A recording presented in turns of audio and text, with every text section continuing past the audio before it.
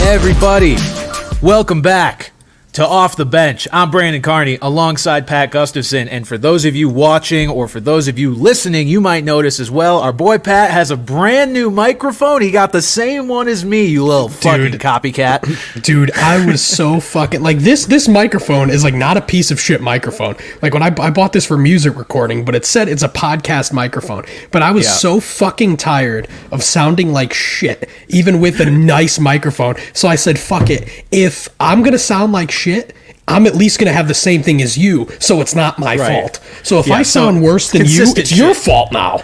Right. No, that's totally fair. Look, my mic, and I think our viewers and listeners can attest, my mic sounds great show in and show out, and yours sounds pretty great right now, so I think we should be good. Look. And we look even better. We're sexy as fuck. This is just the bearded sexy podcast. I don't know why I haven't renamed it yet. But look, your boy is coming off of quite an eventful weekend. I shipped up to your and my, home neck of the woods for the weekend in Connecticut. Got to meet Gary V on Friday, which was wild. A very good dude, guy I've looked up to in the content space for a long time. So made a connection there. Got to hit up UConn hockey, UConn basketball for the little comeback game after the Creighton massacre that happened earlier in the week. That was very upsetting. Now, were you there for game day? Can only students get into game day? So I was not there for game day. They opened it up to the public, I believe, after, they try to fill it with as many students as they can, and then I think they opened it up to the public. But no, I was not there. The game was at 8 p.m. and game day was at 10 a.m. And for those, well, I guess this depends where you live, but most people don't live, if you're just a fan, in the town that UConn is in, because the town that UConn's in, nobody does. Yeah, the town that UConn's in of Storrs, Connecticut is just UConn, basically. If you live nearby, it's a very small handful of people that do. So most people live at least 30 minutes away. I live about an hour away, or my mom lives an hour away. That's where we were staying. So it would not have made a lot of sense to stay for 8 hours, and it also wouldn't have been a lot of fun to drive there and drive back. So no, I was not there for UConn hosting college game day. I was there for the game, though. Game was a lot of fun. They retired Rip Hamilton's number, so that was a good time. And then flew back on Sunday, and we are here now. And Pat, honestly, putting together the sheet for this show was I was struggling at first a little bit, because I was like, as much as the franchise tag window is open and, the combine is starting, there just wasn't a whole lot to go off of. And then basically quotes and clips just kind of started flooding in throughout the day, because all these GMs and head coaches who are attending the combine, made themselves available to the media and said a good chunk of interesting things throughout the day. So we've got some material here. Yeah, these guys are just straight up professional yappers at this point during the combine. We're going to talk about a lot of shit that coaches and executives have said in the last few days, and I guess maybe we'll play the game of how much bullshit is this? Does this have any kind of value or no? But we'll get there. Yeah, definitely. But yes, the combine is here, and that there's a lot of implications that come with the combine. Now, one of them being that these coaches and GMs are yapping up a storm in their media availabilities. Another one being the obvious one of, how are these players going to perform in these drills, and how is that going to help or hurt their draft stock? Who is even not participating? We'll talk about that as well. And then the big thing, honestly, Pat, and we'll talk about this too, is this is the time where teams are talking with each other. And this is the time that things like, last year's Bears-Panthers trade for the number 1 overall pick sort of started developing. Now, that trade didn't end up going through until a few weeks later on March 10th, but this is where those conversations are taking place. So, will we see Justin Fields getting traded here over the next few days? Will we see Russell Wilson's future be determined here over the next few days?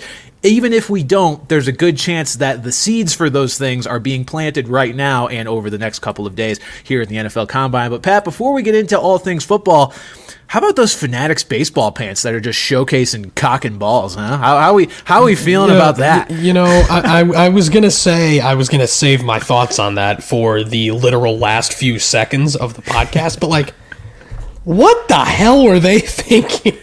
I love the memes where it's we need to get fandom. I've got it. Let's show them all the players' cocks and balls. It's I don't know how they can mess up such a simple thing.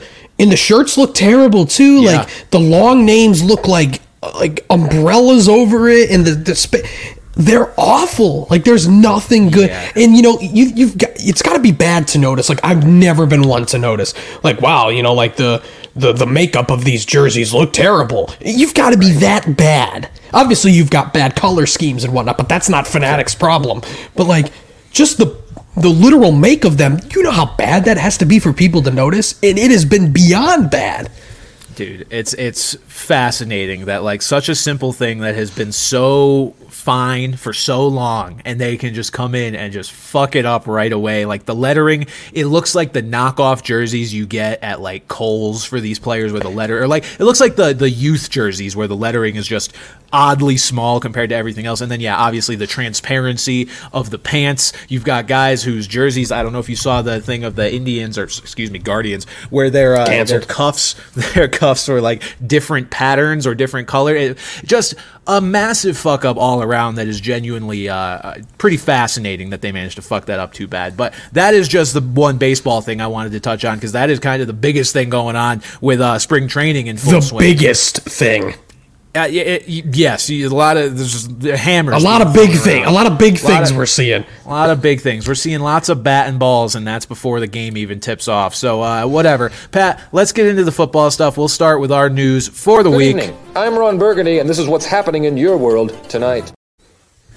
Now, the number one thing that was a little bit surprising, Pat, is the salary cap ended up going fucking burr. So projections had the salary cap at about $245-ish million. Those expectations were shattered. Cap went up to $255.4 million, so about $10 million higher than expected. I did think it was funny that I saw a bunch of people, like Bucks fans and fans of teams with a lot of players that they need to re-sign, and they're like, oh, this means my team will be able to re-sign everybody. I'm like, that's not how economics works. That means that these players' contracts are just going to be higher. So and the bidding is going to stay the same. Whether you can afford guys is going to stay the same. It does not, this does not only apply to your favorite team, but this was definitely a surprise to see. Yeah, I think I mentioned a week or two ago about how, like, teams will find a way to circumvent the cap. Well, we found it. They didn't even have to get creative. The league kind of just did it for them, but I mean, again, kudos to the NFL, same way the NBA has always been praised for doing. They're giving the players a fair share of the pie. They're raking in a lot of money with TV and ads and whatnot, and they're giving the players more of it, so good on them. But, like, it's true, it's not just going to be like, oh, we could sign all these more players. It's like, no, it just means, like, if we're talking, like, percentage of the cap filled with these contracts, it's just gonna go up. Maybe, not a crazy amount, but also enough. Very funny that the Super Bowl winning Kansas City Chiefs, who have a very notable fan, who probably needed this cap space more than any team. Coincidence? Yeah, stop it. Like, no, like, yeah, but the T Swift effect. She's brought the extra $10 million all by herself with the Swifties buying Travis Kelce jerseys. Truthfully, wouldn't surprise me. Pat, going along with the financial aspect of things, again, the franchise tag window has been open for a week, and there have been teams or situations that have both committed to not applying the franchise tag. So one thing we are seeing so far is there are minimal to no running back franchise tags being applied this cycle. So you've got this free agent market was set to include Saquon Barkley, Josh Jacobs, Derrick Henry, Tony Pollard, and Austin Eckler at the sort of top tier of the friend of the show, Austin Eckler. Austin Eckler. Yeah. Those are the kind of the top of the running back market here, and it's star-studded. Make no bones about it. I mean, how much they each have left is more of a question, but this is definitely the craziest group of big name running backs to all be available at the same time. But it sounds like there was a report that none of these guys are going to be franchise tagged. Now, there was a piece of news that came out today specifically regarding Saquon Barkley, where Giants GM Joe Schoen said he doesn't want to tag Saquon, but it's not off the table. It became more of an option because of the cap increase. So that is one thing with the cap increase where people say, oh, you can re-sign more guys. It kind of does apply here because the franchise tag is a fixed amount based on last season. It's the top 5 of the highest paid players from last year. So a cap increase does not mean your franchise tag is going to cost you more, which is why Joe Schoen is seeing or feeling that this is a more potential situation that he actually does tag Saquon again. I still feel like it won't end up happening, and we'll see Saquon and all these other running backs end up hitting the market. But this is drastically different than last year, where you had Saquon, Pollard, and Jacobs all get tagged. I was going to say, there was all this talk, these running back meetings. Well, I bet you some of these guys are going to wish they were getting that salary that they would have had if they got franchise tagged. Because while these guys are some of the finest running backs the league has to offer, a lot of them are kind of towards the end of their prime. You could even argue that a guy like our friend Austin Eckler might be really close to the end of his prime. So, like, these guys aren't going to command these multi-year, hefty salary kind of thing. I wouldn't be surprised to see at least a couple of these guys get annual averages a little bit below that number. I think the running back was like 14 million. I think it was what I saw was like 12 point something for would have been Pollard, and I think that's what the number would have been for all. Oh, you know why? I think it was like Jacobs, because it would have been his second one. I believe that number goes up if you get tagged a second time. Could be wrong there, but I could have sworn I saw like 14. Well, it would be the second for Saquon and Pollard as well. You might be right. Either way, we're looking at 12 to 14. Sorry, we don't have the. But the thing is, we might get, the thing is, they might get 2 years, a little bit more security at more of an old age. Maybe that's what they want. But it's going to be really interesting, because not only are these guys kind of, we talked about last year how these teams think they can just plug in any old running back, and the answer to that is kind of yeah. So with already a borderline oversaturated market, you've really got an oversaturated market, because now it's not just a bunch of Joe Schmoes. These are guys who have proven to be quality running backs. So I'm really interested to see, we kind of picked some places for these guys last week. Just interested to see how this all shakes out. Yeah, I mean, I'm especially curious to see for the guys that arguably have a lot left in the tank. I mean, Eckler's one thing, and even Derrick Henry's another thing with the age. But he's Derrick Henry. Well, he is Derrick Henry, but I could see those contracts being a little lower than what a guy like Saquon Barkley's going to fetch. I'll be curious between Henry and Jacobs who ends up getting more annual, because it's Henry's the guy who's definitely reached higher highs, and Jacobs, didn't have a great year this past year, but he's 3 years younger than Derrick Henry. And the thing with Jacobs, that was going to be interesting. Jacobs, obviously, he missed a handful of games to end the year, but he doesn't have a significant injury history. He's a guy that's feels like he's on the injury report every week, but he doesn't miss a whole lot of games. So the youth, the obviously lesser production, but it's fucking Derrick Henry we're talking about. Everyone has lesser production. Yeah, you'd think that, and of course the Raiders said oh yeah, we're gonna try, and it's yeah, I'm sure you're gonna try, but how hard are you really gonna try? Right. It is my thing there. I mean, we'll see. What do we got? We've got a couple weeks now. Still a couple weeks. March 13th when official free agency opens. That's not soon enough. We're just going to be sitting here. Talking about this for a few more weeks now until this happens. But at least glad to see these guys, or at least going to have some kind of freedom to kind of get paid in proper. I think there's a decent chance that some of these guys return. It's not out of the question that guys like Saquon and Jacobs return. I wouldn't be surprised at all to see a guy like Tony Pollard return to Dallas. But Zeke. Yeah. More guys like Eckler and Henry, though, it almost seems inevitable that they're gonna be gone. And they're the older side of the spectrum, so it'll be more so interesting for those two. Yeah, it's definitely going to be a fun free agent running back class to watch. The one thing I will warn about is that this came to mind because I saw Adam Schefter's tweet where it was this is going to be the most notable and accomplished running back class ever.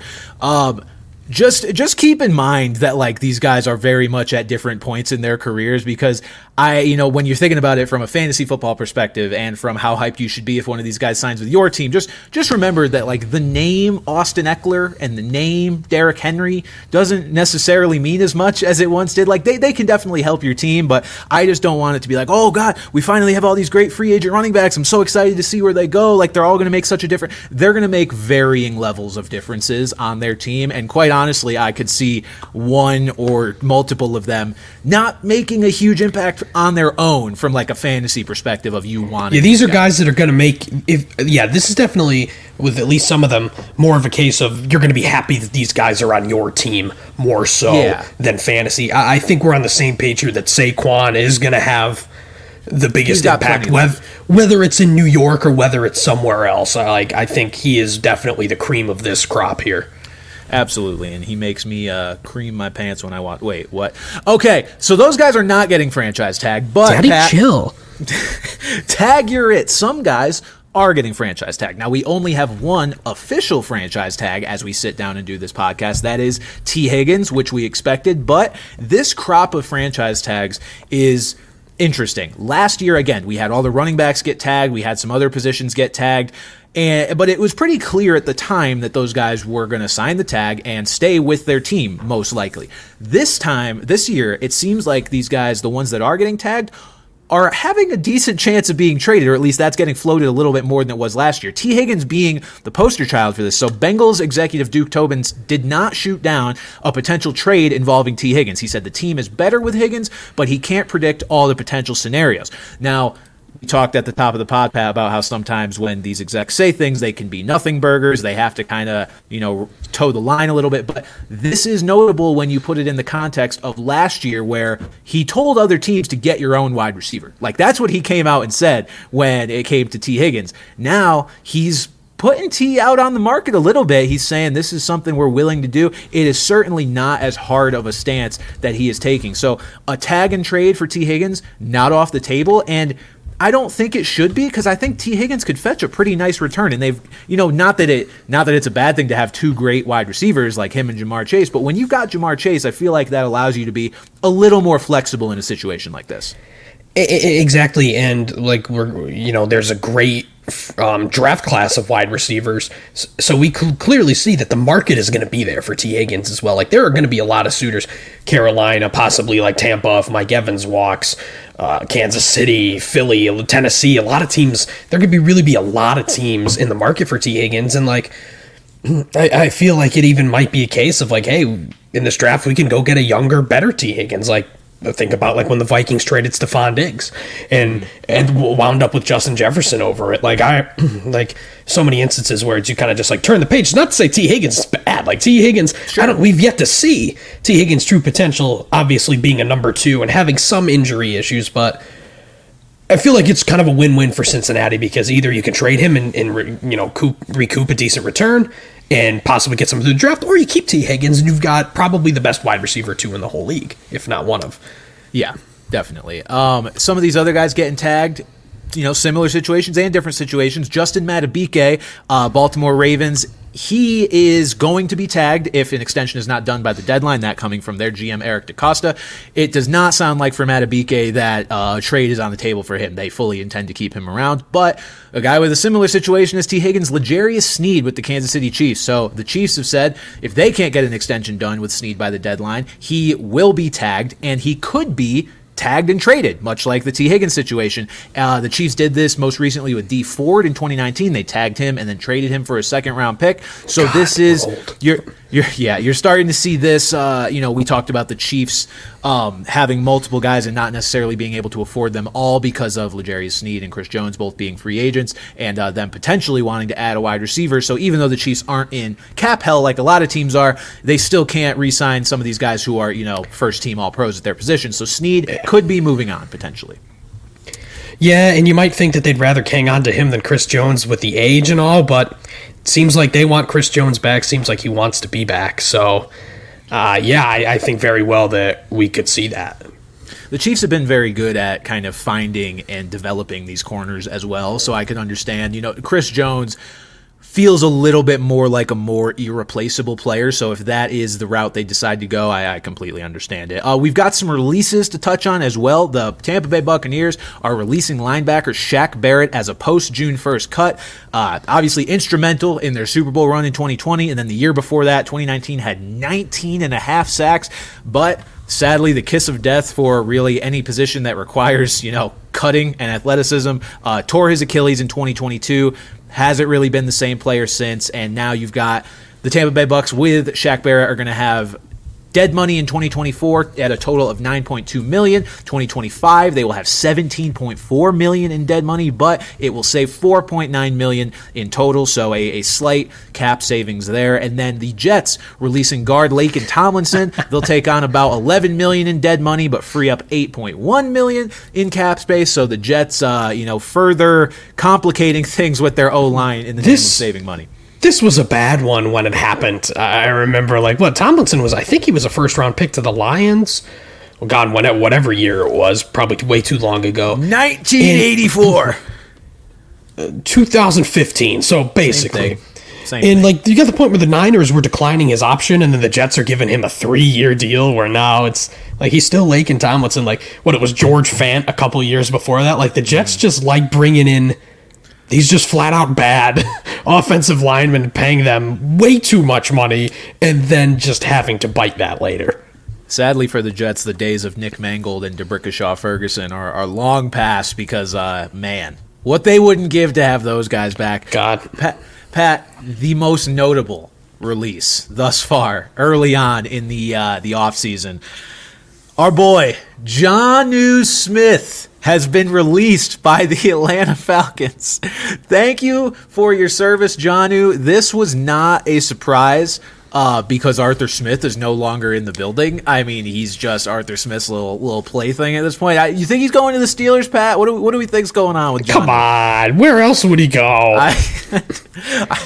Well, the Steelers, they have decent tight end depth because they have Pat Freiermuth and they have Darnell Washington who's going to enter his second year, and I think they have reasonable tight end depth behind those two guys. I forget as well. his name. God, he was playing all year. Yeah, there was somebody that not Matt Spaeth. Don't say Matt Spaeth. Not Matt Spaeth. Hayward, Connor Hayward, yes, thank you. So he didn't really do a whole lot, but you saw him on the field a lot when Freiermuth was out. Of course, Jonnu's better than Hayward, but it's like at what point, you've got Freiermuth who's going to be your entrenched starter, tight end one. But who knows, Pat? Because, I mean, that's what Kyle Pitts was in Atlanta, so we'll see. Well, here's the thing, too, is like you look at that tight end. We talked about last week how the tight end market is just a whole lot of mid. Mm-hmm. Jonnu Smith is actually like not the least intriguing option out of there. Like I can honestly see some teams bringing in Jonnu Smith with the intention of giving him a decent amount of run, as opposed to the Steelers, which would just kind of be funny at this point. Yeah, I mean, you've got a tight end class that off the top of my head I know as Hunter Henry, Mike Gesicki, Noah Fant. So, Gerald Everett.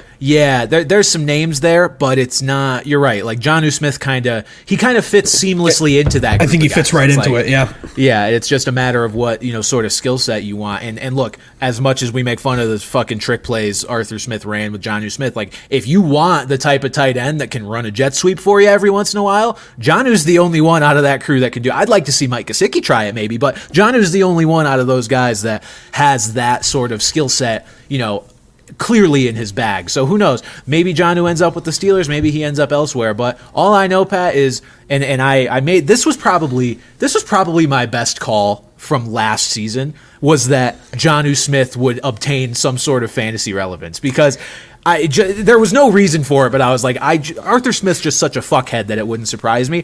Jonnu Smith, we'll see this offseason now if he can you regain it. Like you weren't even right enough somehow. Like you were too right. Like I know.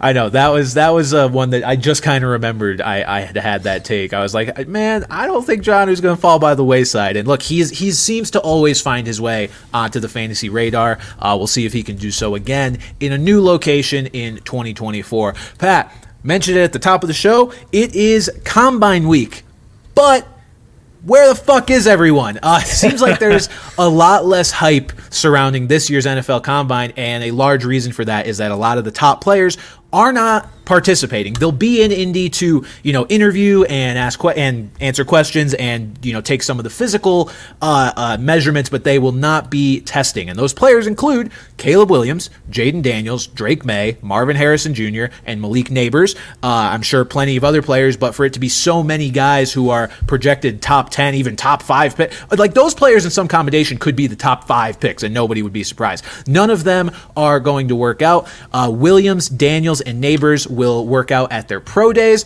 Harrison will not work out at all. Drake May, I did not see if he's going to work. I imagine he'll work out at his pro day because it's a very uncommon thing to not even do that. But we do know that Harrison will not be doing that. Marvin Harrison is fully preparing for his rookie season, feels he has proved enough. He's telling teams, go watch my tape. Like that's all I need to say. And honestly, Pat, I think that's fair, but it definitely has taken a little bit of steam out of the Combine. I'm not super excited to even try to tune in, to be honest. I'm not particularly interested anyway, but I don't blame some of these guys because, like, I feel like when you're towards the top of the class here, it can really only hurt you. at the combine. Like, I feel like a lot of the success stories out of the combine seem to be these lower ranked guys just launching up a lot of people's big boards.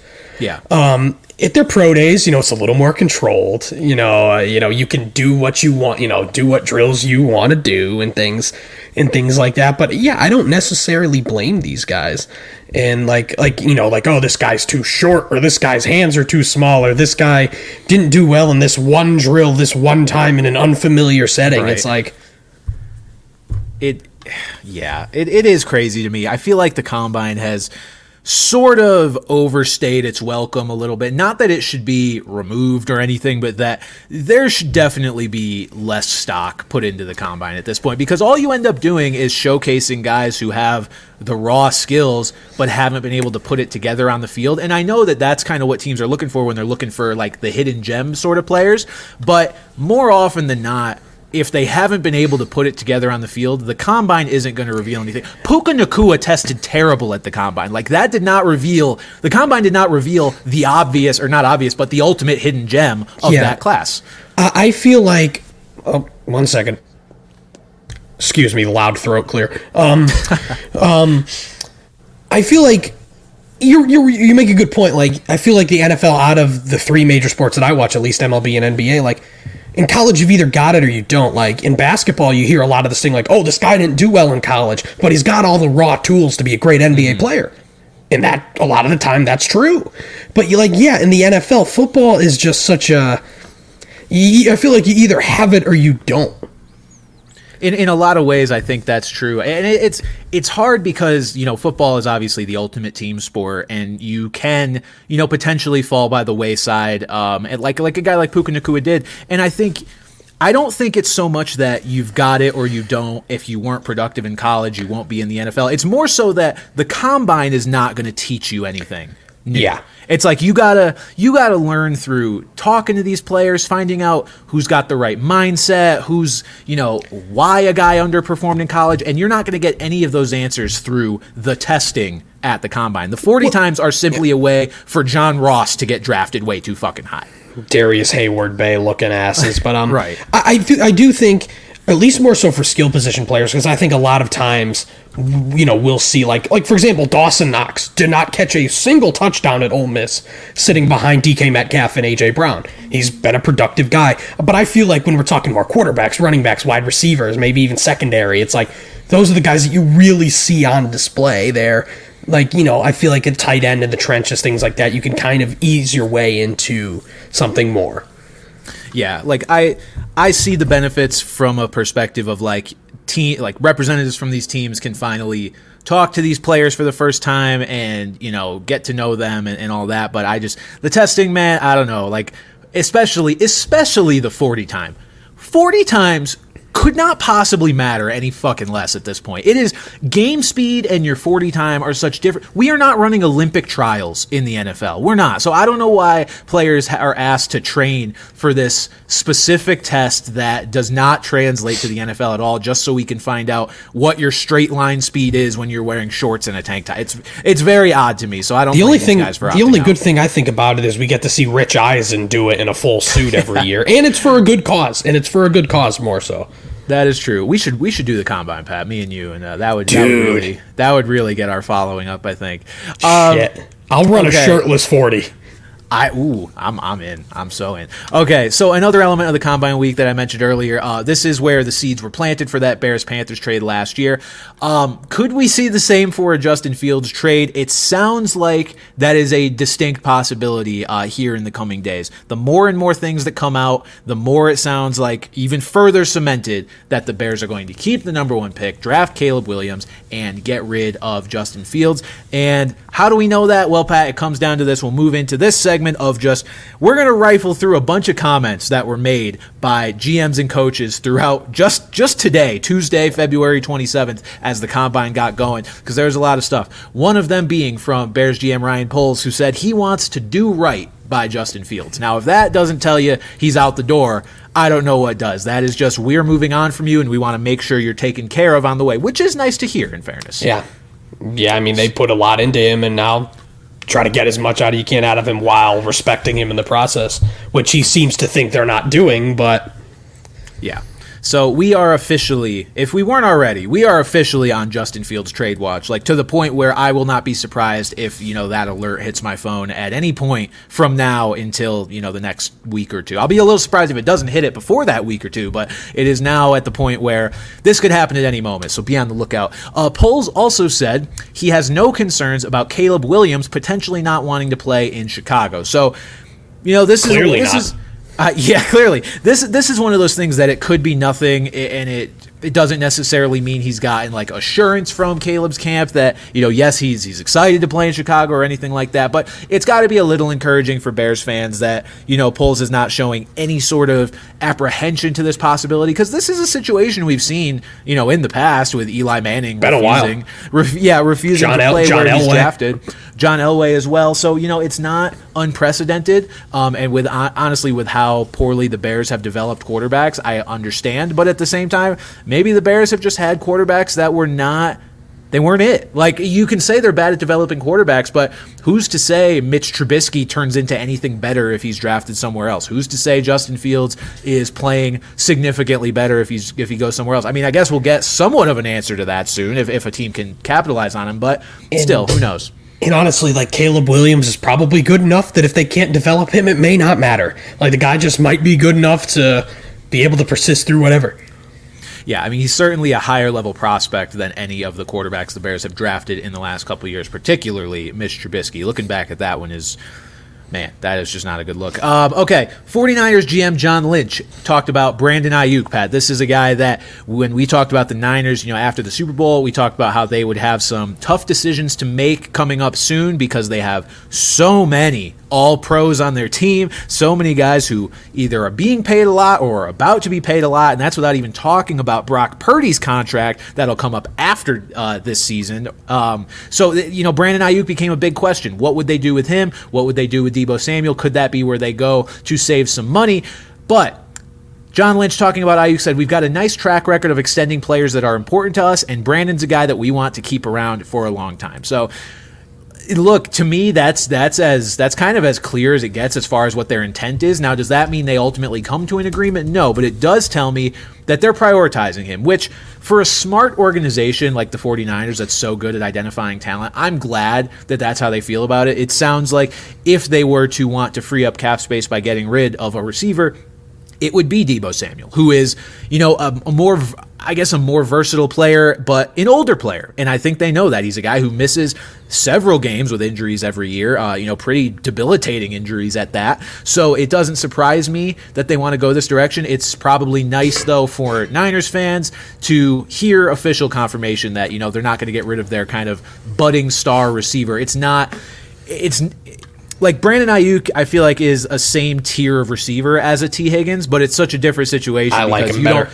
I do too. You don't have a Jamar Chase next to Brandon Ayuk that makes Brandon Ayuk expendable. You have Deebo Samuel, who's older, and when you have to make the choice between those two guys, yeah, you should go with the younger guy, and it seems like that's what the Niners are doing, and I think that's a good choice. Pat, this one had to get you a little excited in your pants. I assume GM Tom Telesco of the Las Vegas Raiders emphasized that wide receiver Davante Adams is not going anywhere, despite some trade rumors. He said, quote, he's a Raider. How do you feel about this one? Those trade rumors have been going on since he got there. I believe this. I believe this, that it would take a king's ransom to get him away from there. The Jets or whoever, I would just be really, really surprised to see it happen because they don't have a whole lot behind him. Like, he is the focal point, especially with Josh Jacobs currently not on the team. He is the focal point of that offense. And unless they really want to rebuild here in the Antonio Pierce era, which I hope to God they don't want to do, but I would be really, really surprised if he was gone. I will say I'm a little surprised at what a strong stance they're taking on the situation, just because, yes, the Raiders don't have... Obviously, they don't have any other weapons the level of Davante Adams, but if they traded Davante Adams, they would certainly have a deficiency in terms of skill players. I mean, you're looking at Jacoby Myers as wide receiver 1, Michael Mayer, who I think will take a step forward. He's your tight end. Trey Tucker. I mean, look, he flashed last year, but yeah, it would definitely be they would feel that hit. I'm a little surprised, though, just the fact that, they don't have a quarterback that can lead this team. They are missing some other pieces that would make them a truly competitive team. I'm surprised they're holding on so tight to a 31-year-old wide receiver when in theory, I feel like you might be able to get the Jets to overpay quite a bit just because of the reuniting with Aaron Rodgers aspect. I think it also depends on who they can bring in at quarterback. Like if they go through, if they go and draft a quarterback, you think like, oh, like yeah, like maybe it is kind of a rebuild. But if they could bring in a guy like Justin Fields or Kirk Cousins or someone else who can kind of help them be competitive close sooner, right now possibly, but I guess we'll have to see come April. But honestly, I feel like if they're going to trade him, it's going to be before the draft because it's going to include a large amount of draft capital. So yeah, I don't think it's a bad choice to hold on to him. I think even if you do draft a quarterback, like it's obviously going to help to have a guy like Davante Adams around. I'm just a little surprised at how strongly the statement was made. It wasn't a we'll see. It wasn't if the right offer comes around then maybe, but we'd prefer to have him kind of deal. It was no, we're keeping him. He's a Raider. So I'm sure Davante Adams is happier about this than he was 6 months ago when Josh McDaniels was still around. It seems like the vibe of the Raiders is definitely a lot better. So maybe he's having fun there and maybe he just doesn't really want to leave. Who knows? So many people just pegged him to go to the Jets that it was felt almost like a foregone conclusion at one point, but seems like he's going to be in Vegas at least for right now. Pat, we've got Titans GM Ran Carthon on Tyjae Spears. Now, this is going to be one of the darlings of the fantasy football world here a few months once people start thinking about that again. He said about Tyjae Spears, for lack of a better way of putting it, he's made of the right shit. So that's pretty great to hear a GM come out and say that, and definitely is going to light a fire in the undies of any Tyjae Spears dynasty owners or potential redraft drafters. And that's not even his only electric quote in this segment here either. Like, this guy is just spewing off bangers. But yeah, Tyjae Spears, I mean, we saw it last year. 3 down potential. We clearly know he can handle the third down. A good pass catcher, and he certainly showed flashes at the end of the year to the point where they would like to move on from Derrick Henry, who granted is old, but is still producing at a reasonable level. But they have Spears is probably a bit more dynamic at this point. Henry, you kind of know what you're going to get, just a power runner, one of the best power runners to ever do it. But Spears kind of gives you just a little bit more. I still think they're probably going to bring in a bruiser to go with him, but one who will get the Tyjae Spears, allotment of carries from this past year, with Spears moving into Henry's. Pat, right now, if things are as they are right now, heading into draft day, where are we taking Tyjae Spears? Is he a dead zone back, or is he like an early third back? Because those are different things slightly. Like, our dead zone kind of starts late third, I feel like. Is he a guy that's got his own merit? Well, one, it depends on who they bring in. If they bring in, I'm like, saying, my boy... Assuming they bring in a depth guy who's obviously a depth guy. Say they bring in literally Chase Edmonds, who we'll mention him in a few minutes, but like they bring in that guy where Tyjae Spears is clearly going to, have the crack, have the job to himself, unless he massively fucks it up. Where do you think he goes in fantasy football drafts? I would say, if anything, if he is going to go in the dead zone, I think he would be at the very top of it. I ask just because the dead zone is typically running backs who are not rookies. There's at least one red flag in there. But there's a red flag. It's usually the guys that have been in the league and are like just now getting their first crack at a job so you don't know what they're going to do, or it's guys falling off the other way. Yeah, injuries, aging, competition, and honestly, doesn't seem like Tyjae Spears is going to have any of that. I mean, granted, the only thing he's going to have is it's going to be his first crack at it. That's the only thing on his. So, if anything, I think he would go very, very close to the dead zone. I don't think this is going to be one of these knockout guys that people are going to confidently take. I feel like he might be more of it wouldn't even be a 0 RB thing because it would still be in the third round. So, I mean, it'll also be interesting to see others around him. There's going to be a lot of moving pieces here, depending on which guys go where. So. But I'll say he's not in the dead zone, but he's damn close. Yeah, it just gives me flashbacks strictly because of the situation to Alexander Mattison, where it's different because I think Tyjae Spears is a better player. I agree. I got to look into it and see kind of how he compares to Mattison in some other ways. But it's you have Mattison, who was in the league for the longest time, flashed in stretches, and then got the job. Is the fact that he's getting the job and is clearly the guy getting the job going to elevate him above the dead zone, or is it going to keep him kind of, people are going to be hesitant and just kind of keep him in there? I think that'll be a fun one to watch because the Tyjae Spears hype train has the potential to be the hype train. I was going to say, I bet you he's one of, if not the trendiest player. You know what I feel like it is? I feel like it's going to be similar to the Rachaad White situation, where Rachaad White was in the dead zone. He was just the hit of the dead zone. I like Tyjae Spears better. Really? Okay. Like going into this year, Tyjae Spears will be on Pat's team. Got it. I'm going to say I like Tyjae Spears better than I liked Rachaad White last year. And obviously everybody should have liked Rachaad White more. But at least right now, I think that he's got a little more upside than Rachaad White. I would agree. All right, Titans drafting Blake Corum confirmed. Moving on. Exactly. They could just pour water on our fire right away. 100%. Pat, you mentioned the other comment from Rand Carr. Thought I'll just touch on it here really quick. It's just very funny, and it's not relating to any particular player, but he was asked if there are other positions besides the Titans' primary needs, offensive line and wide receiver, that they're focused on, to which he replied, not really. So I love that. There's no gray area. The opposite of coach speak. Yeah. This man is straight to the point. So this guy's like, we are drafting a lineman or a receiver. There's no bones about it. And where are they? Drafting 7, I believe? Yeah, 7. There's going to be plenty of good options at either position. So yeah. Depending on how things shake out, I mean, you could have anything from Malik Nabers and Rome Odunze. Yeah, they might get that to top Joe Alt. I mean, yeah. You never know. It's very possible. I feel like it's either the Chargers or them. I feel like either the Chargers are going to take him or he's going to be there. Yeah, I agree. And then, okay, Tyjae Spears could be one of the darlings of fantasy football season. Another one, Pat, that we've been trying to make happen, but this guy has just kind of tried his hardest to not make himself happen. Jameson Williams. So Dan Campbell on Jameson Williams said, by the end of the year, we really felt like he was coming into his own, and said Williams will push to be a full-time starter now. There's an element of this comment where it's like, duh, he's gonna push to be a full-time starter. I think what's more interesting to me is the idea of him actually becoming one, because if you get 98% of snaps version of Jameson Williams, what does that look like? Because for me personally, I had kind of resigned myself to being out on Jameson Williams. Yes, I know the Lions offense, they kept around Ben Johnson, but just the fact that they have Amon-Ra St. Brown, Sam Laporta, Jahmyr Gibbs, David Montgomery, I was like, even if Jameson Williams puts everything together, I didn't see him being more than a Gabe Davis, maybe advanced version of Gabe Davis sort of producer. But if he's actually going to be on the field all the time, and we're going to see, because Josh Reynolds is a free agent, I wonder if this speaks to Josh Reynolds possibly not coming back. But, so is Donovan Peoples-Jones.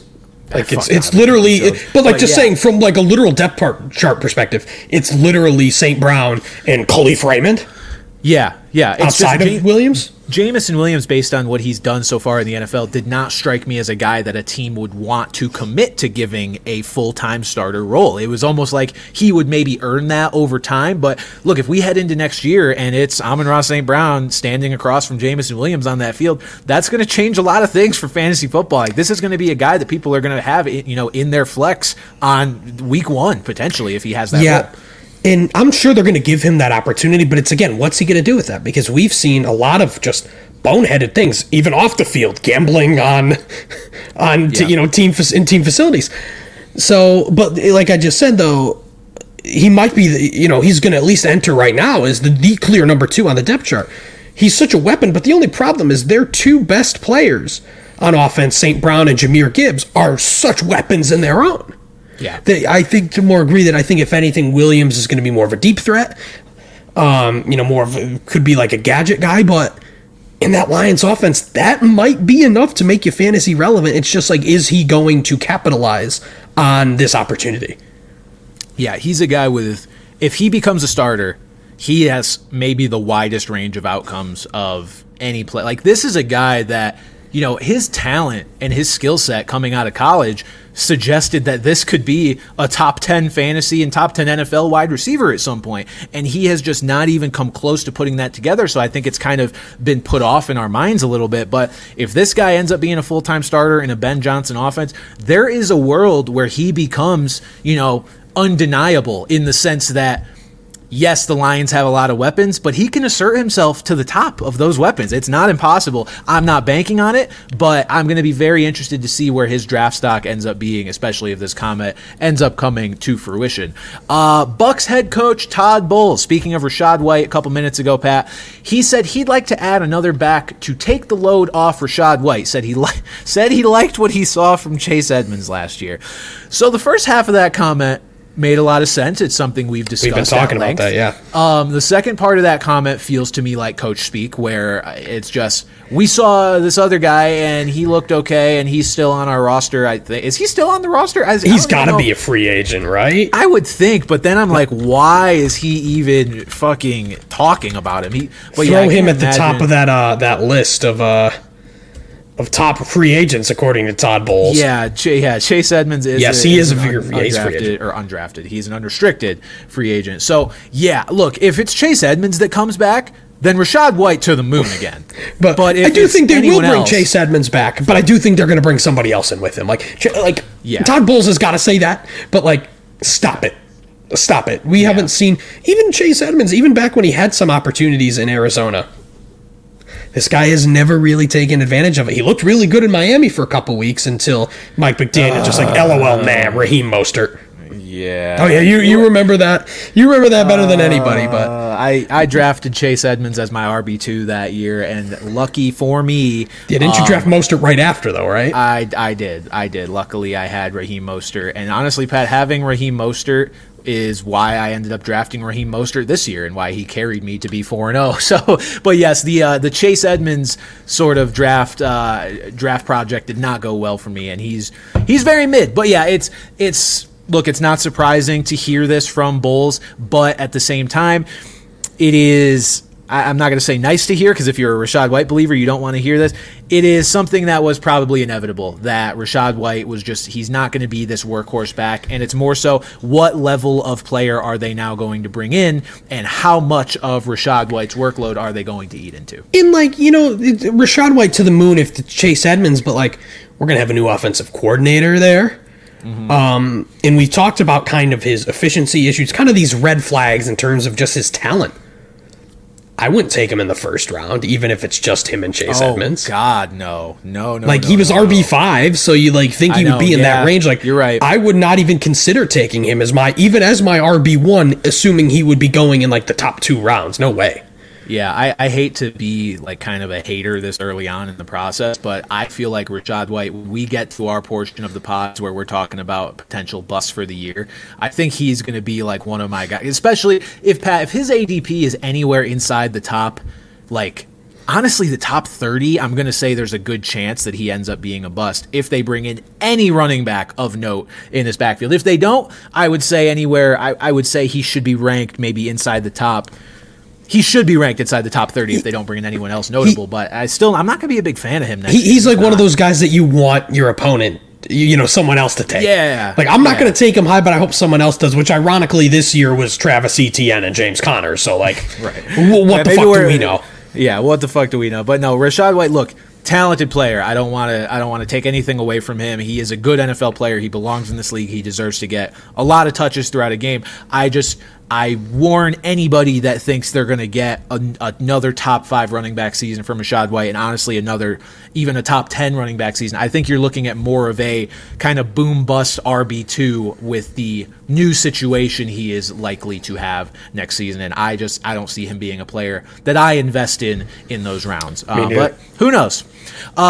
Speaking of the same situation, Pat, GM Jason Licht spoke about my boy, Sean Tucker. Sean Tucker. He said Sean Tucker needs to take a big step. He has the talent, speed, and size. So, look, it wasn't super complimentary. I just thought it was funny that, honestly, he even mentioned fucking Sean Tucker. What did he bring up Keyshawn Vaughn after that, too? Or I mean, man, look, I want it to be Sean Tucker season so bad. I just don't think I'm going to get it. Okay. Players that are actually a little more relevant than Sean Tucker, but not by much. John Harbaugh said the ball is going to get to Rashad Bateman a lot more next year. Man, talk about comments I don't give a fuck about. This about just be at the top. Deja vu. I feel like it's how always. Long have we been hearing this? I drafted Rashad Bateman this year, granted very late, I drafted him 2 years ago. From the possibility, and he was going in around the 10th round 2 years ago, I believe as well. He was going in a position where it was not a flyer. It was more than a flyer. I took him as a flyer, but Zay Flowers is clearly the top dog. Well, Mark Andrews is the top dog. Zay Flowers is the top dog in the wide receiver room, assuming Odell will be who knows where, and Nelson Aguilar will be who knows where. Even as the wide receiver too, if he is that, I believe they'll bring someone else in. I still don't love it. I feel like they're still going to run the ball a fuck ton, and then they're going to throw to Mark Andrews, and they've got a great young receiver in Zay Flowers. I don't give a shit about Rashad Bateman right now. I will not be fooled again by Rashad Bateman. It's February. We're not doing this already. Okay, Sean Payton says a decision on Russell Wilson's future will come in the next 2 weeks. So this was one of the more deadline-oriented, I guess, interesting pieces of news. Not that I give a fuck about the fantasy impact of where Russell. I guess I do, because what if he goes somewhere where he tanks the value of the skill players? So it's interesting. You think that's a negative, Russell Wilson going somewhere?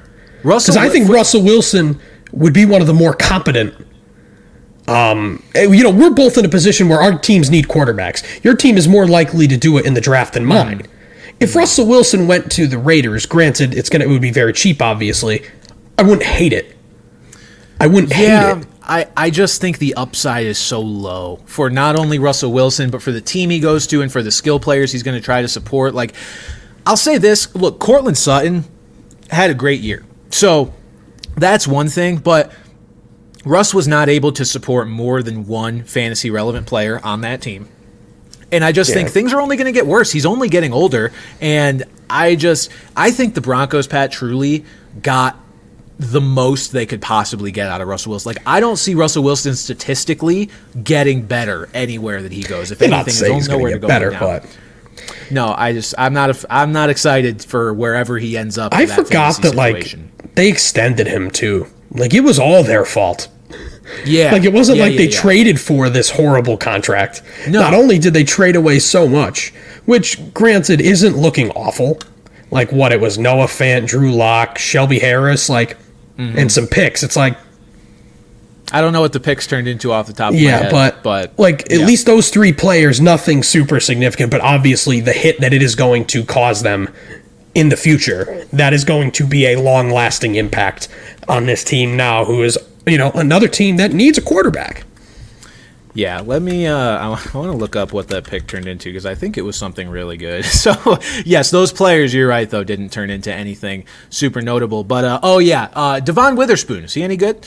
That was the pick the Seahawks got from the Broncos last year. So, that one worked out. Honestly, that one pick alone worked out. But that happened because the Broncos were so much worse than anyone expected. So, yeah, just a massive fail for Denver in every sense of the word. But, yes, Russell Wilson's future supposedly going to be decided in the next 2 weeks. I am just excited to start to see these QB dominoes fall. We mentioned how Justin Fields was probably the first one to fall, or first one to eventually fall, and then we'll probably get Russell Wilson. And then when free agency hits, we'll find out about Kirk and Baker and all these guys. But for now, this is kind of the movement that we are anticipating on the way. Okay, our next segment here, guys, you may remember from last week we did a draft, and we went back and forth kind of assigning the ideal fantasy football fits for some of the most notable free agents in this upcoming free agency class, again, starting on March 13th. So I figured, look, the Combine's this week. Prospects are on people's minds, as much as they're going to be up until the NFL draft. Let's do the same sort of thing for the top skill players in this year's NFL draft. So we're going to do ideal fantasy football fits for the top skill players in the upcoming NFL draft. Your Marvin Harrisons, your Malik Neighbors, all these guys. And you guys let us know if you agree, disagree. We're going to try and put these guys in situations where they are going to get you some fantasy points if they end up here. So, Pat, I believe I had the first pick last week. I think you did. Yeah, so you are up. I do not think I am taking any stretches here. I think more likely than not, this guy's going to be there. And the fact that he is going to be there at the number 4 pick is insane. I think Marvin Harrison is going to be an Arizona Cardinal. I agree. that is, we saw a great, surge from Trey McBride. He is going to be a clearly solid tight end. But outside of that, like, we saw phases where Zach Ertz was getting a ton of targets, where Marquise Brown were getting a ton of targets. There are plenty of targets to go around for wide receivers. Like, I wanted Michael Wilson to happen. People have been trying to make Greg Dortch happen and Rondale Moore happen. The human Dortch. Like it is wide open for the taking there. Obviously, like, they're probably not going to be very good, but Kyler Murray, this will be his first full season coming off injury, is still a very competent quarterback. So you give him a guy like Marvin Harrison. We're talking this season, but dynasty startup, I think he is the clear number one pick if you're in a dynasty this year. I don't think that's even bold. No, I think that's fair. And again, look, just like last week, I think it's important to note we are balancing both ideal fantasy fits and realistic ideal fantasy fits, because complete ideal fantasy fit is the Chiefs trade up to number 4 and draft Marvin Harrison. We are under the assumption I'm trying to predict as well. Yeah. Trying to predict. I think it's okay to even have a hypothetical trade, or if it's realistic to you. But again, we're not gonna go so crazy off the path here of what the draft order currently is. We're kind of trying to be like, okay, what's the best fit where this guy is likely to be drafted? So yes, Marvin Harrison Jr. of the Cardinals. I think that Kyler Murray is a guy who, much like Lamar Jackson, although not to that extent, I think is going to remind people who he is this upcoming year. Which, I think is going to be a big bounce back for him. Isn't, terrific. I think, Kyler's peak, he's probably, QB 8, maybe? Yeah, but he's so far still, off that radar. That's still very good. That would be a major reestablishment of who he is, because that would put him right, next to Trevor Lawrence in the QB rankings. Ew. I know. I'm hoping he takes a little step forward as well, but it puts Kyler back in that tier of Trevor and Justin Herbert and that kind of level of quarterback. So yes, I think Kyler Murray is going to have a bit of a resurgence here. Not to the level of Lamar. I'm not saying Kyler's winning the fucking MVP, but people are just kind of writing Lamar off a little bit, and he very much told people not to fucking do that this year. So respect. And okay, with my first pick, there's a few different directions I can go here. I feel like it will serve me better, or the more fun picks to talk about are kind of the receivers as opposed to the quarterbacks, because having a fantasy relevant quarterback in year one, it can happen, but it's hard. It's hard. No matter where any of these quarterbacks go, nobody's going to be drafting them as a QB1. I think it'll be throwing them on your bench and seeing what they end up doing. So I'm going to go with a skill player here. And Pat, fuck it, I'm going to go with the fun one that I wanted to do. We're putting Brock Bowers on the Los Angeles Chargers. Damn it. This is... Again, Gerald Everett's a free agent, so they have an opening at tight end. Not that they wouldn't make room for fucking Brock Bowers even if they had Gerald Everett. But this is an interesting situation from the perspective that the Chargers are going to run the ball. We don't know who their running back is going to be, but with Jim Harbaugh at the helm and Greg Roman as the offensive coordinator, this is a team tailored to run the ball. So is it smart for me to pick a guy who is going to be reliant on the pass game and say this is his ideal fantasy fit?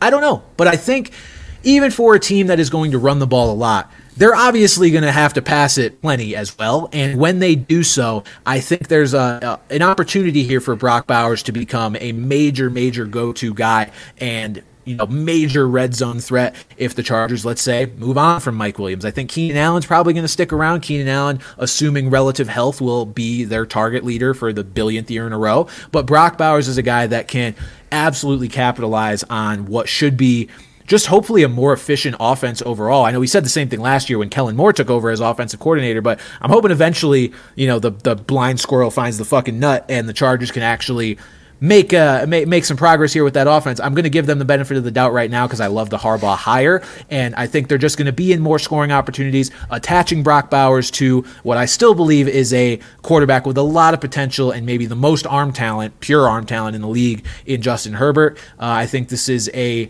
recipe for a top 5 tight end season for fantasy football. Yeah, I wanted to give him to the Jets. So you beat me from that. But yeah, I think it's just, again, I think the Jets would have been in a similar spot. It's the Chargers desperately need offensive line help. It's Brock Bowers would be awesome. Yeah. But are they going to prioritize a guy like Joe Alt who is, would possibly be the top, like in a year with, a worse skill position player. Quarterbacks he could he's going to be the top non-skill position player drafted, presumably. So, like, are they going to prioritize that, or are they going to take the shiny piece? And, we've seen teams like Jamar Chase over Penei Sewell for the Bengals. Like, I remember hating that, thinking, like, what are they doing? Like, if the guy is going to be that good, who cares? Yeah, like they'll figure it out. But if Brock Bowers is as good as he's advertised, which I presume he will be, then yeah, it might sting a little less for the Chargers if Joe Alt does turn out to be also as good as he is advertised. And just a quick reminder for this segment as well, just like last week, once we choose a player, they cannot be selected by the other person. That's why Pat said he would have given Brock Bowers to the Jets. I have assigned Bowers somewhere, so Pat's not going to assign him somewhere else. So continue. Brock Bowers. We've talked a lot about this team, even today, about their desperate need for a wide receiver, to the point where that's going to be one of the only positions that they're going to draft from. And again, I think this will be the guy that will be available at 7, so I'm going to give Rome Odunze to the Tennessee Titans. Very interesting. Okay. I don't think he's the second best wide receiver, but I think the second best wide receiver will be gone at that point. Okay, fair enough. Yeah, I think there's obviously that opening with the Titans. So, and again, like, talk about DeAndre Hopkins, he's old, and like he had a solid year, but you give Will Levis that number 1 target for them to develop together in Brian Callahan's offense.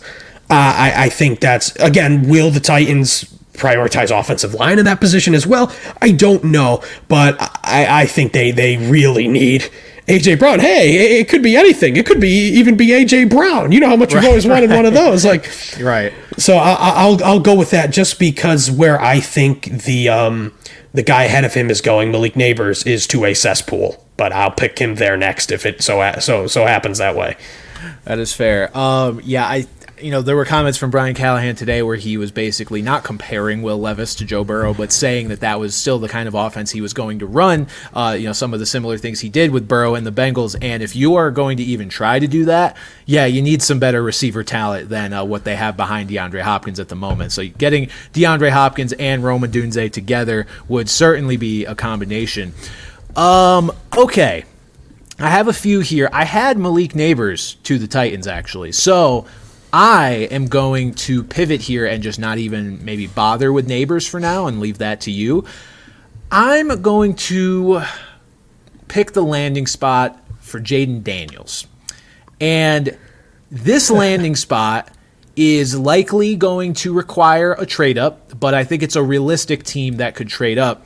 I'm going to put Jaden Daniels on the Denver Broncos. Looking at all of the teams, all of the teams Jaden Daniels could end up on. You've got the Patriots who, look, we're doing this before free agency, so the Patriots can go out and get, who knows, Mike Evans, something like that. But right now, they are not flush with any kind of weapons to help Jaden Daniels if we're looking at Jaden himself from a fantasy perspective and where we want him to succeed. Patriots really got nothing going on. You look at your Las Vegas Raiders, Pat, who just brought in the offensive coordinator from a team that could not figure out how the fuck to handle a quarterback that runs. So I'm not putting him in Las Vegas as much as I almost wanted to do that. And then the other team I considered was the Atlanta Falcons. The reason I didn't choose the Atlanta Falcons, despite how flush they are with weapons, is they're a little too flush with weapons to get the most out of a running quarterback in fantasy, in my opinion. So you take a team like the Denver Broncos, who has solid weapons with Cortland Sutton, Javonte Williams. Who knows what Jerry Jeudy's future is, because I feel like there's been weird rumors with him constantly. But we'll talk about Sutton, Javonte, Greg Dulcich I'm a fan of. There's decent weapons there, and it's probably the best O-line among the teams that need a quarterback. So I think Jaden Daniels, for his sake, Denver is a pretty good landing spot, and that is why I've settled on them. Now, where do you think the trade-up is, to 2 or to 3? That's a good question. I think it kills me, but I think 3. I don't want the Patriots to trade out. If this situation were to come to pass, though, I could see the Broncos being a team kind of desperate enough to make that move and make me sad on draft day because I want Jaden Daniels. It's not his best fantasy fit, but I want Jaden Daniels. My thing more so is I think looking at mocks in preparation for this, a lot of people have him going to Washington at 2 over Drake May anyway. That's the thing. So, like, our team's going to think, like, oh, we need to get to 2 if we want Jaden Daniels. So, that is interesting. I mean, yes, I certainly like it better than Las Vegas. Minnesota's another team. Obviously, who knows what they'll do with Kirk Cousins. Like, Minnesota would be another fun team. Could certainly succeed immediately, but all right.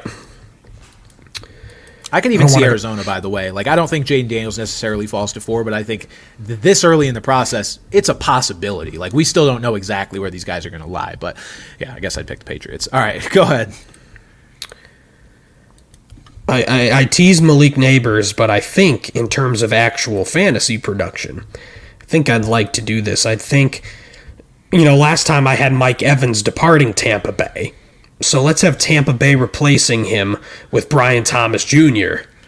Wow. Also, out of LSU. It's, playing with Daniels behind Malik Neighbors. If they do lose him, they're right in that range. They're, 24? I'm just guessing. 26. Yeah. 26. So in that range for sure. Again, we saw Mike Evans eat, and Chris Godwin didn't have Chris Godwin didn't have the touchdowns. Chris Godwin had the usage, but he just did not have the numbers to really be a top fantasy guy. Thomas goes and steps into that Evans role, assuming it's Baker Mayfield. I don't know. I dig it. Again, I just don't want to give Giants fans the satisfaction of telling them that they might get Malik Neighbors. Yeah, see, that's where I'm at, and that's why. He's just going to go undrafted in this. It's partially why I didn't give Neighbors to the Giants to begin with. Not because I didn't want to give Giants fans the satisfaction, but Pat, how am I going to sit here and call it an ideal fantasy fit when he's got Daniel fucking Jones down? Well, exactly. That's why I don't want to pick him. If we were just saying he's alone, but if we were just saying a top assign these top skill position players a new home, then yeah, we'd probably put him on the Giants. But we're talking good fantasy fits here. Yeah. Oh man. All right. Yeah. You've thrown a wrench into where my wide receivers were going to go because I had Brian Thomas Jr. actually to the Buffalo Bills to kind of replace Gabe Davis and potentially not replace, but eat into the workload of Stephon Diggs if he continues to slide a little bit in terms of his skill level. Now you've got me thinking, you've got me adjusting. I still could take any of these quarterbacks and put them where I want them to be, or I could do what I really want to do, and I'm going to do it, and it's a move we've talked about a little bit, not even a little bit, a good amount. I'm going to jump into the running back realm. Do it. And I'm going to also put Blake Corum on the Los Angeles Chargers. What are you just doing a Chargers mock draft over here? Charger fans, you're welcome because I imagine most Charger fans would be pretty excited about these moves. Just to summarize it, because we've explained this so many times, but Greg Roman likes to run. Greg Roman does not like to throw to his running backs, which in theory is a negative for Corum, but with Corum not having that skill set in his bag, as we know, it's at least not a major strength of his, this is a scheme that would fit him pretty well. It's a team that, for a guy who's likely to be selected not in the first round, this is as high of a workload situation as he's going to find, and I want to see Blake Corum in a situation like that. So I think that is the best bet for a running back in this pretty weak running back class to become fantasy relevant, and this is a guy that I would be pretty excited to draft if he ended up on the Chargers, even with their line questions. I was thinking I was probably going to do that just because I couldn't really think of anything, but so what am I going to do that I can't think of anything? Let's just say it. The number 1 overall pick, Caleb Williams, to the Bears. With Tufts graduate Shane Waldron now at the helm of that offense. This whole team is going for broke here with Caleb Williams. Ryan Poles, Matt Eberflus, their seat isn't hot. They are on fire right now. Their asses are on fire. They need this to work. And obviously, we saw DJ Moore be an incredibly effective fantasy piece there. And the running game is a bit questionable, but you get more of a pure passer like Williams as opposed to a guy like Justin Fields, who, like you said, The regime there did not know what to do with him. So obviously this guy is going number 1 overall for a reason. I certainly like him more than I liked Bryce Young, like when we were talking about him going number 1 overall. Also didn't care for CJ Stroud either, so maybe, who knows, but yeah, I think that he's the best player in the draft who's going to go here, and they're going to move on from Justin Fields for a reason. Okay. I'm going to stop the Malik Neighbors slide.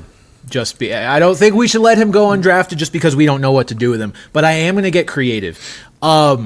Originally, I had Roma Dunze to the Bears at number 9. Malik Neighbors is not going to fall in number 9, but when you have the number 9 pick, you certainly have the versatility and leverage to go up 3-4 spots if you trade some future picks. I'm going to send Malik Neighbors to the Bears because that would be electric. I do think the Bears are... Yeah, again, I think they would draft a Dunze if he was there at 9. You've removed that possibility from me. So I think the Bears are going to want another receiver to pair with Caleb. If they are going for broke with Caleb Williams, I don't think they're going to go for broke with Darnell Mooney as the wide receiver too. DJ Moore's a great weapon to have around. Cole Kmet's a great weapon to have around. It's not enough when you're trying to develop a quarterback correctly for the first time in your fucking franchise's history. So I'm going to say Malik Neighbors. I don't know how they would do it, but it's only a couple picks. It wouldn't, completely break their bank to move up from 9 to, say, 6 or 5 to get this done. So I'm going to say Malik Neighbors to the Chicago Bears. All right. That'd be hot.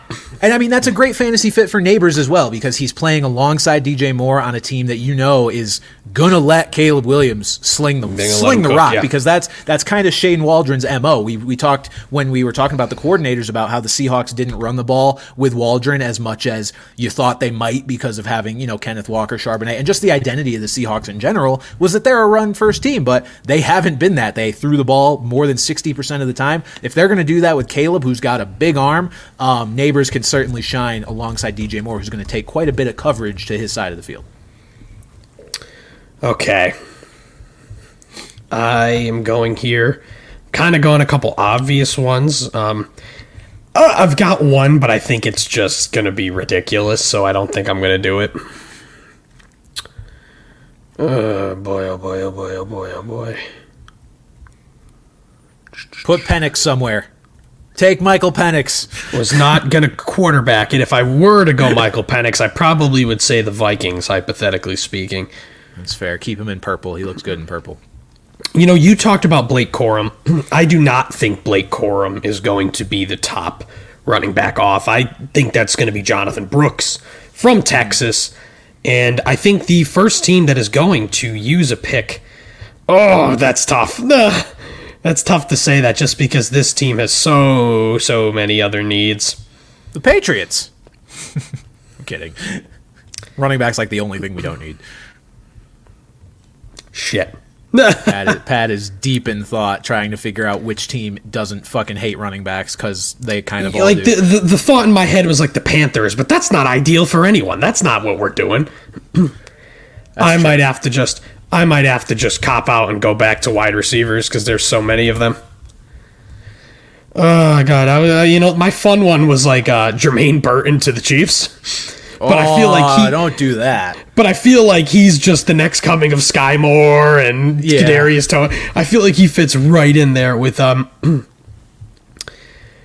man, I am really just cooked right now. Nature of this type of draft, we make it hard on each other. I think it's great. Yeah. Damn. Give someone to the Patriots. We're an ideal landing spot. I know we are. Okay. Drake May. Fuck. Enjoy him. Okay. But genuinely, like I was saying, I do think that Jaden Daniels is going to be the number 2 pick, whether it is Washington or a team that trades up for him.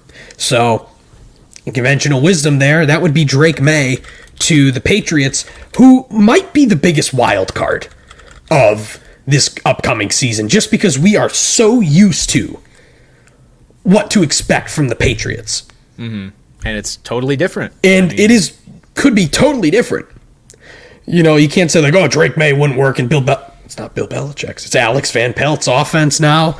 So, again, the fact that Jaden Daniels is going second doesn't necessarily mean I believe he's better than Drake May, but I just think that's how it's going to shake out. And honestly, Brandon, I would be happy if I was you and Patriots drafted Drake May at 3. I would be, yeah. And look, I don't think you're too off base there. You know, with Drake May, I think I'm talking out both sides of my mouth here because this is the reason I didn't give Jaden Daniels to the Patriots, but I do think it's a safe bet that the Patriots are going to go out and spend this money on some skill players. Like, do I really think Mike Evans is going to leave Tampa? Not necessarily, but there are some moves and some signings the Patriots could make that, look, I wouldn't be upset if the Patriots were the team that traded for T. Higgins. Like, I think the Patriots have so much money that they are going to surround Drake May with at least relatively competent weapons and allow them to run Juju Smith-Schuster. Shut the fuck up. Run that Alex Van Pelt offense that we saw Joe Flacco shine in for part of the year. Like, Drake May projects to be, you know, an athletic Joe Flacco. Like, he's going to sling the rock. He's got a strong arm. I'm excited to see how he actually translates to the NFL. But just yeah, unfair I think there's potential comparisons to Mitchell Trubisky. Just because they went to North Carolina. Oh my God! And people were like, "Oh, Mitchell Trubisky and Daniel Jones." So what? They came from the ACC. Like, that does not make Drake May the next in line to do that. There is a phrase out there for people that do that. Don't scout the helmet. Stop scouting the helmet. Yep. Like, it makes no fucking. There's no correlation. Like, I understand, yes, quarterbacks are less likely to come from a school like North Carolina than they are, you know, an SEC school. But if they've made it this far and they are already on the radar, like, they've already bucked the trend. The fact that he went to North Carolina does not mean he's going to flame out. Like, people said this about Ohio State for the longest time. He only went there because his doofy brother was good at basketball there. Like, let's be honest. Luke May. I always forget they're related. Oh my God. Because, you know, the first time I've heard of Drake May, I'm like, oh, maybe it's Luke May's brother, and then it actually was. I'm like, what the hell? I always forget. But yeah, like, people love to say that about Ohio State. It's truthfully what it is it's people who don't dig into this stuff at all. I mean, look, you and I aren't grinding film like that, but it's people that don't dig into this stuff at all who are just desperately trying to find a correlation so that they can have a take on something and sound smart. That's really all it is. For you to say the most basic bitch thing ever, that, oh, he went to North Carolina. I know other North Carolina quarterbacks that didn't do well. Buddy, not how it works. Like, I wish C.J. Stroud could have just stabbed that take in the neck and put it to bed for good with his success coming out of Ohio State now, but clearly it's still a little bit of a thing. All right, with my final pick, I am also going to go away from the receivers and such, and I'm going to finish off our quarterbacks, Pat. I'm going to put J.J. McCarthy on the Falcons. I think for J.J. McCarthy to have fantasy relevance, it will be because he is surrounded by a bunch of great weapons. And that's what the Falcons are. We've talked up those guys. Look, the Falcons, Pat, until the Falcons fill their fucking quarterback spot, I'm going to continue to talk about them as the ideal quarterback landing spot. So this is just a new way, a new context for me to do that. And sitting at 8 feels like kind of the spot that McCarthy's trending toward going. And that is maybe an overpay, but that is a realistic spot based on some of the news we've been hearing if he doesn't go even higher than that. So I think at 8, the Falcons could get McCarthy, and he's the kind of guy that can just distribute the ball to Pitts, London, Bijan, and be able to put up some good fantasy numbers even if he's not a spectacular sort of player himself. Yeah, I have but I'm starting to view McCarthy a little bit more favorably. I just think some of these takes are ridiculous on him, but like, if the Raiders wound up with him, I wouldn't hate it. I would not hate it. He seems a bit safer than a guy like Penix, who obviously has just arguably some of the most injury concerns we've seen out of a top quarterback prospect in a while. So, yeah. McCarthy's the kind of guy that I'm coming around to in the sense that if we were to trade down and end up with McCarthy and then future picks, I'd be maybe okay with that. Because, look, I don't think Jaden Daniels and Drake May are like these can't-miss prospects, and obviously neither is J.J. McCarthy. And with the Patriots having so many needs to fill, I'm okay with stacking assets if that's the right move given the offer. I need to come away with a quarterback in the first round. That's all. Wherever it is, that's what I need to feel good about where the Patriots are heading here in the future. So that will do it for our ideal fits draft. Just to recap, Pat's got Marvin Harrison Jr. to the Cardinals, Rome Odunze to the Titans, Brian Thomas Jr. to the Bucks, Caleb Williams to the Bears, and Drake May to the Patriots. I've got Brock Bowers to the Chargers, Jaden Daniels to the Broncos, Blake Corum to the Chargers, Malik Neighbors to the Bears, and J.J. McCarthy to the Falcons. So I think if any or all of those moves happened, I think you could find all of those players on plenty of fantasy rosters at some point throughout the year. Sadly, as we know, some of these guys will go to far less than ideal situations for their fantasy output. We just hope more of them than not actually go somewhere that will, enhance their skill set and potential fantasy point total. So there you go. There's our draft. Pat, we'll move on. We'll touch on some other sports real quick before we get to... I feel strongly about this next topic, so I do as well. So look, I think we're on the opposite side of the take here. I'm ready to fight. Okay, so guys, you will remember last year we talked about March Madness quite a bit, and I'm kind of trying to find ways to microdose March Madness to you guys before we truly get into the tourney, because we will probably spend half of those shows talking about March Madness. Coming from Connecticut, we're UConn guys. We are passionate about our team, and truthfully, don't kid yourself, March Madness is the best sporting event of the year. It's the best time of the year. Even if you don't love college basketball, even though we're a football podcast primarily, this is one time, I know I say it all the time, we're going to touch on other sports, and we mostly end up not doing that, but this is one time a year where we will definitely hit on another sport, that being March Madness at the very least. So, Pat, college basketball rankings, we've got a new number one. We've got Houston at number one, Purdue at number 2, and UConn at number 3. UConn, our squad, was a unanimous number 1 for several weeks. What is your take that you think I'm on the opposite end of? I'm curious to hear it. Well, I'll get to that, but I will say first, UConn is better than Purdue. I mean, Houston being number 1, Houston won 2 ranked games. As I was looking at Houston for reasons that are now legal in the state of Connecticut, and they won 2 impressive games last week, so they deserve that. If they could get another 2 or 3 points right now in this game they're at right now, would be terrific for educational purposes. But yeah, over Purdue is just I get they lost and Purdue did not, even though Purdue beat a bunch of lukewarm teams. But again, the rankings mean nothing. Those mean nothing. It's just a bunch of bloviating journalists who watch one team and other teams that play that team. So, yeah, whatever. But I would argue that the bigger story has been, in light of Duke's loss to Wake Forest, court storming, as Kyle Filipowski banged his knees and got a little boo-boo. Turns out he's fine. That has raised the question of, should court storming be banned? How do you do it? And there have been takes all over the spectrum here.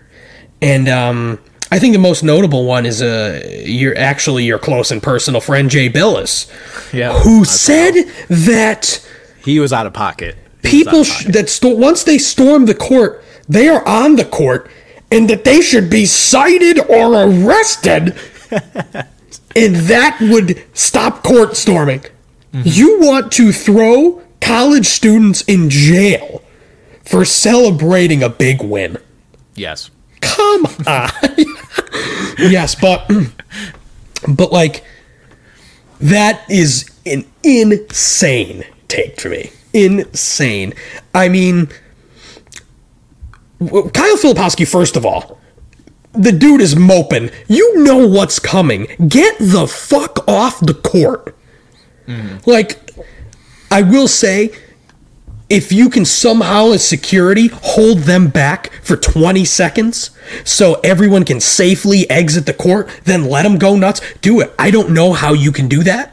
Especially some of these schools, typically when they storm the court, maybe a smaller school, so they don't have, that kind of security presence. But if you can figure out how to do it. I understand their safety's sake, but some of these takes on the other side of it are absolutely ridiculous. And you know what, Duke, Jay Billis, your precious Dukies, win the fucking game. Yeah. You know how the court storm. You know how Kyle Filipowski wouldn't have gotten a boo boo if Duke won the game. So let these kids have fun. I understand it's in the name of safety, and if, like I said, get them the hell off the court as fast as possible. We don't want, if God forbid Kyle Filipowski actually was seriously injured, that would have been terrible. That would have truly been terrible. So I understand why we're having this discussion, but I let these people, have fun here. And, oh God, I had something else to say and now I forgot it. God, you go ahead and give your old man yelling at Cloud take on this. So here's the thing. I am not in favor of banning court storming. I think there needs to be a way to make it safer, because I do think it's a problem now that we've seen this happen twice this year and not really ever before this, of players actually being in danger. We saw Caitlin Clark get sort of tackled when Iowa got upset earlier in the year on the women's side, and then now Kyle Filipowski getting, caught up in the middle of things. My issue comes down more to the frequency with which I'm seeing court storming, and that's fair. We need to fucking relax. Pat, Wake Forest was favored in this game. I understand not everyone is looking at Vegas lines. Not everyone's looking at Vegas lines, and so people don't understand that. All they see is we're playing number 8 Duke. Everyone hates Duke. We're going to storm the court. I get it. But, the Vegas line thing, it puts into perspective that Wake Forest is a good team. You were not a massive underdog in this game. You weren't an underdog at all, but even if you were, you wouldn't have been a massive underdog. And this just furthered my opinion that I had from the week prior, from a couple days prior, when Creighton stormed the court after beating UConn. I get it. We're number 1 in the country, and you beat us by a good amount. Pat, UConn has not won in Omaha in their history. We're 0-4. Creighton is number 15 in the country. Yeah. I just think court storming needs to be saved for true, genuine, massive upsets. Not these games that are expected to be 2 or 3 point results whichever way you go. It's just goofy to me. Court storming should be for when unranked Akron somehow pulls off a fucking upset against Kansas, who's coming to Akron for whatever reason for a game. Yeah. I don't know why that's happening, but that's what it should be reserved for.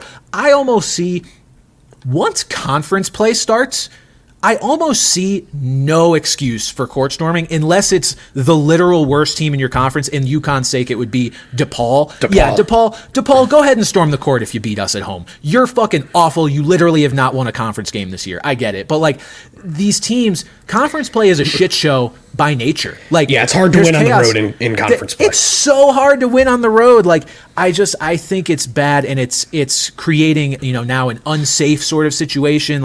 I don't know how you litigate, when you can allow fans to storm and not storm. But to me, and I wrote this little quip in our show sheet of, you give them an inch, they'll take a mile. I think just the kind of the culture of court storming over the years has been, fans now are looking for any excuse. Yeah. So even if it's a slight upset, you did something slightly unexpected, they're like, oh, this is our excuse to get on the court. Everyone fucking go. It's the only time we're ever going to get to do this.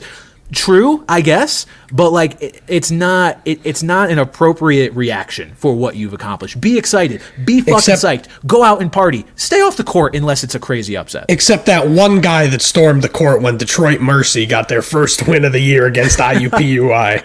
I did not see one individual stormed the court for that. That is fantastic. That was fantastic. I did not see that, but that's very funny. And then our last sort of other sport note, just to touch on it, baseball, spring training is in full swing. I'm officially getting a little psyched for baseball because, oh my God, there's a thumb that just popped up. What the hell?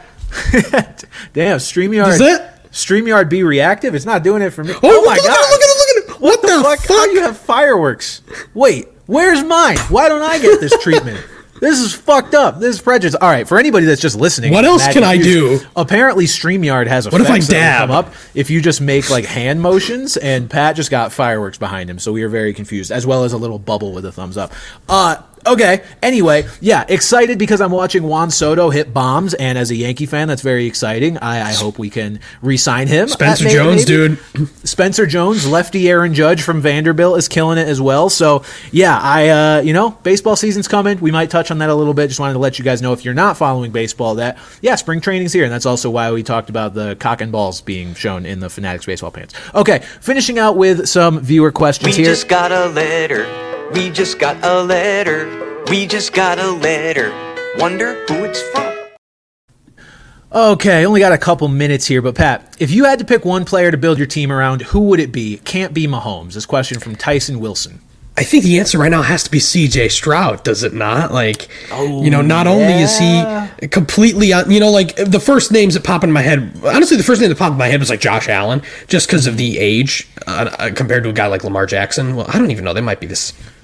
I don't know. God, we don't have enough time for me they to were not... the same. They were the same class, so they can't be far apart. We don't know. We don't have enough time for me to not know how old these people are. Yeah, they're the same fucking age, Patrick. So yeah, Josh Allen and Lamar were the first names that popped into my head. But I just think Stroud playing as well as he did right off the bat on a team that was supposed to be terrible, I feel like that has to be the answer. Yeah, I would agree. I think you pick any player other than a quarterback in this question, you're overthinking it, because quarterback is the most important position on the field. I just think there are some people out there that would try to think of, who's the best O-lineman, because O-line is so important. And that's true, but you got to build the rest of the O-line. And then if you're picking anything like a receiver or a running back, you just like fantasy football a little too much. Yeah, I think C.J. Stroud's probably the answer here. I would agree with you. Let's see, Pat. We'll do one more question because we are running out of time. All right, we'll finish with this last one. What's one player you see really increasing their stock because of the combine? This question from Tactical Mech.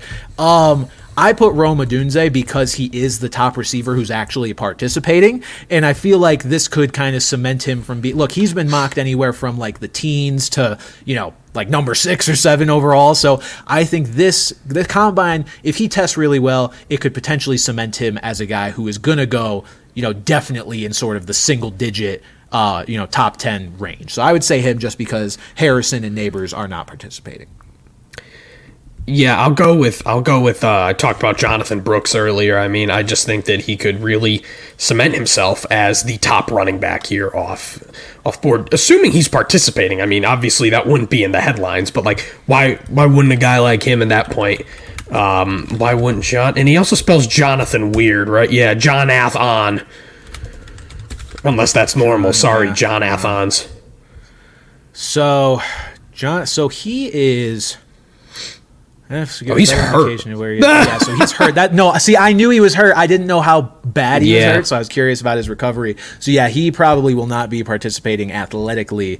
But yeah, look, to your point though, with Brooks, I think with any running back, there's an opportunity for running backs because of just how not highly regarded the class is. Maybe somebody can emerge and cement themselves as no, I should be a back end round 1 pick or a very early round 2 pick. I think that opportunity is there, just not for Brooks because he's still in the hospital. And we talked about all the teams' needs. A lot of teams need running backs here, and if they want to go with a cheaper, younger option, obviously, over a guy who's 27, 28 years old. Yeah, I would. Which is old now, apparently. That's very old. You're basically in the dirt. Okay, that'll do it for this episode of Off the Bench, guys. We will be back next week reacting to whatever the fuck happened in the combine and any potential trades or further releases or franchise tags. I think they're going to start coming. Hot and heavy here. Maybe not this week or maybe just the week after, but they're coming. They're coming everywhere. Hot and heavy. We will react when they come. I'm gonna come. Damn it! No way! I'm gonna continue to come. Skip's been coming. He's gonna continue to come. I've been coming. I'm gonna continue to come. Oh, it's looping. Oh, it's looping. I'll let it loop. What is going on, StreamYard? I'm just kidding. Oh no, Stream Daddy. All right, that'll do it. I know. Roll. Oh, I thought you were gonna roll it on 3 hours. I'm just gonna let. Oh yeah, okay, I will. All right, let's. For Pat Gustafson, I'm Brandon Carney, and we'll see you guys next week. MLB players cock and balls.